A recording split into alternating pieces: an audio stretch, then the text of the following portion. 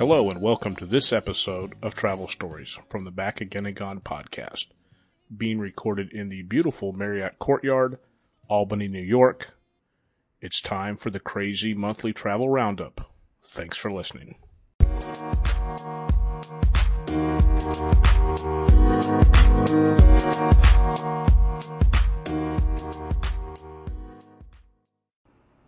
Welcome to May's Crazy Travel Roundup.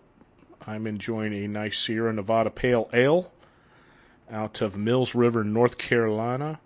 And probably one of my go-to beers is the Sierra Nevada Pale Ale. Not much happening in the last week as far as travel. I had a road trip up through Georgia and then back down into Florida. No great places to eat other than I spent one meal at Publix. And if you're into subs and you've never had a Publix sub, which I think is required if you live in Florida to at least have Publix subs one time, always a good value.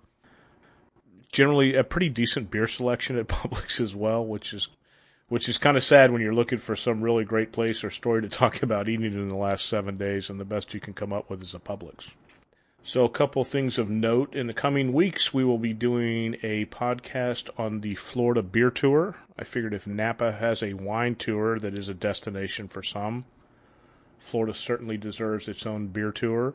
So I'll have a podcast on that. And we've also secured an exclusive interview with the CEO of Chateau Relaxo. And that should be a lot of fun. Somebody that has really been forced into traveling in the last decade or so. Her father was a pilot, which I think he probably traveled a little bit better and a little bit more efficiently than I did at times. She'll be talking about some of the places that she's been and some of the travel tips that she's picked up, and just basically a different viewpoint from mine, that somebody that's on the road so much, where hers is more, a lot of quick weekend jaunts where we get away, and then probably 2 or 3 major trips each year. So like I said, it's the May Crazy Travel Roundup. And this very first one, I don't know how many people emailed me about this story.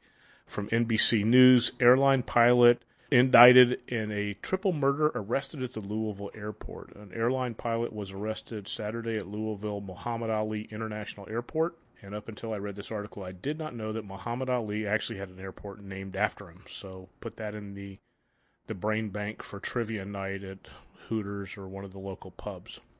A Christian County, Kentucky grand jury charged Christian Richard Martin with 3 counts of murder, 1 arson, 1 of attempted arson, burglary in the first degree, 3 counts of tampering with physical evidence.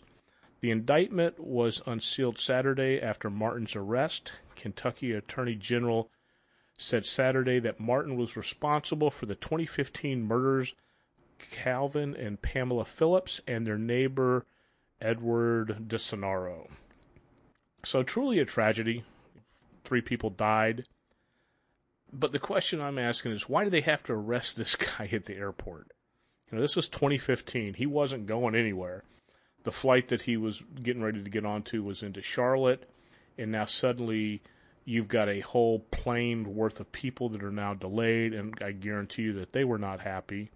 Why didn't they just arrest Christian when he got to the airport? When he left his house, when he got to Charlotte, whatever. I just don't think that's when you look at the big picture, like I said, the guy wasn't going anywhere. This was, 4 or 5 years ago. Can you just imagine the flight delay that this caused? And Christian even broke one of the 10 commandments, without getting too religious on you, so much for not living up to his name.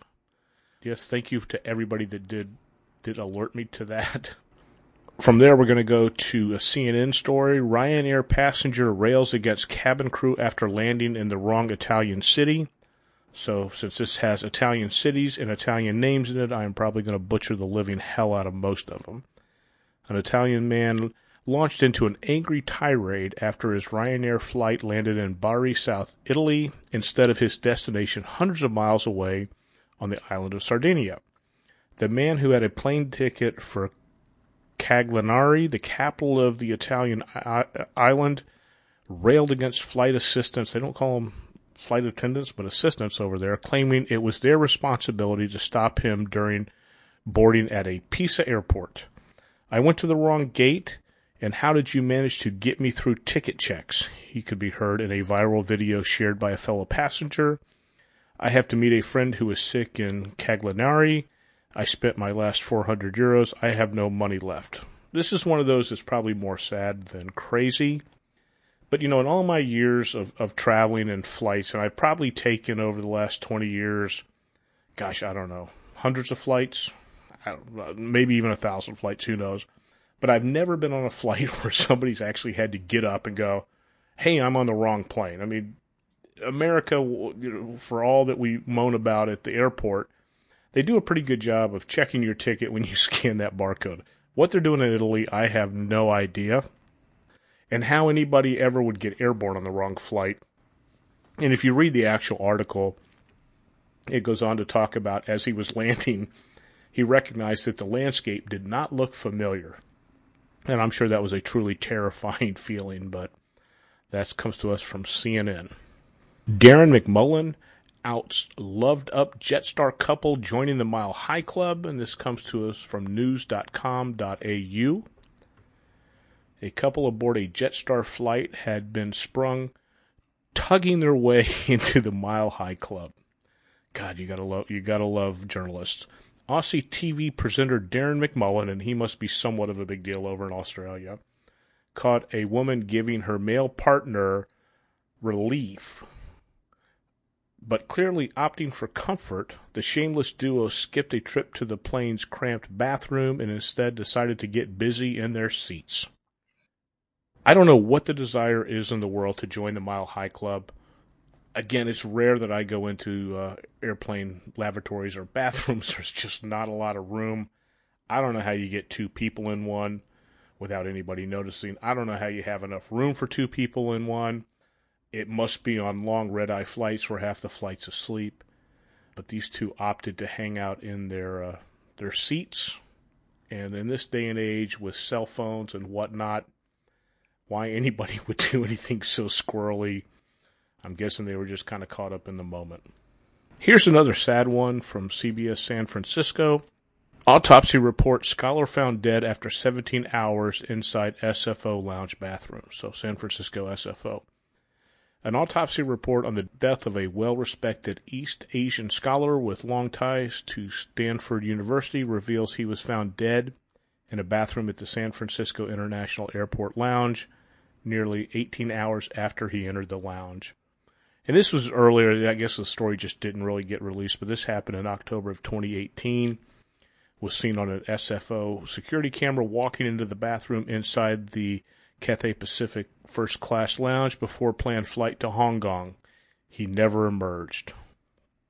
And here's what I find so odd about this, and again, this is another one that's a little bit more sad than crazy, is the guy checked in, planned to get on a flight, and nobody really went looking for him. Even at Southwest Airlines, who is budget-friendly as it gets, you'll routinely hear them announcing people's names, saying, hey, we're getting ready to board, blah, blah, blah. They had him on camera. I mean, in this day and age, how sad. I mean, one of my fears or nightmares is punching out while I'm on the road and some housekeeper finding my bloated body 2 or 3 days later after I supposedly had checked out. Hopefully in his case, he was in a first-class lounge.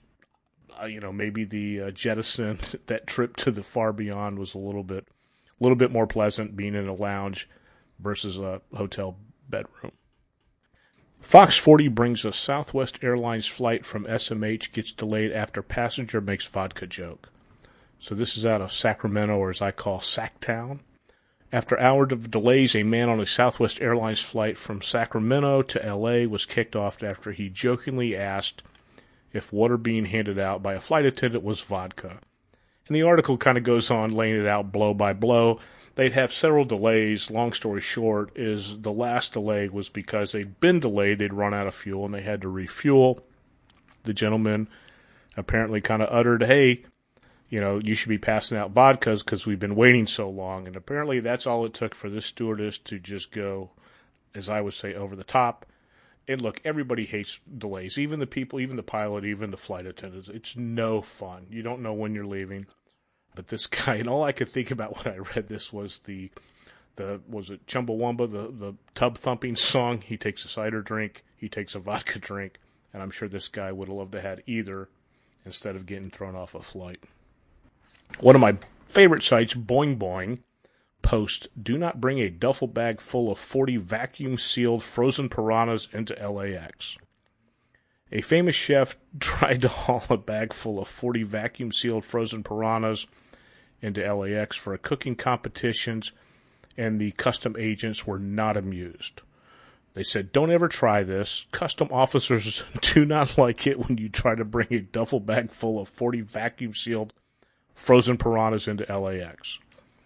I don't know if this was covered in the custom officer manual. Myself being a foodie, I'd be all for trying some piranha. Now, I have no idea what in the world he was planning to do with 40 of them, or what the cooking competition was all about.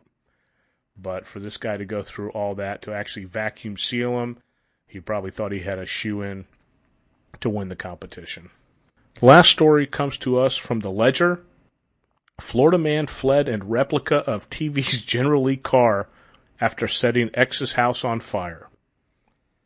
Former jockey Oswald Perea is accused of setting his ex-wife's house in southwest Marion County on fire following an apparent domestic dispute before sending deputies on a multi-county chase.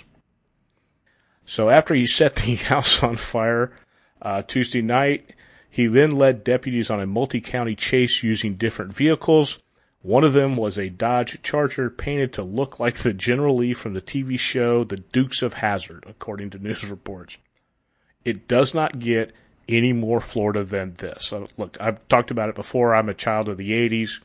I grew up wanting a orange Charger with 01 painted on the side doors. I think I ended up with a 73 Dodge Duster that had a fake snakeskin roof. That was as close as I came.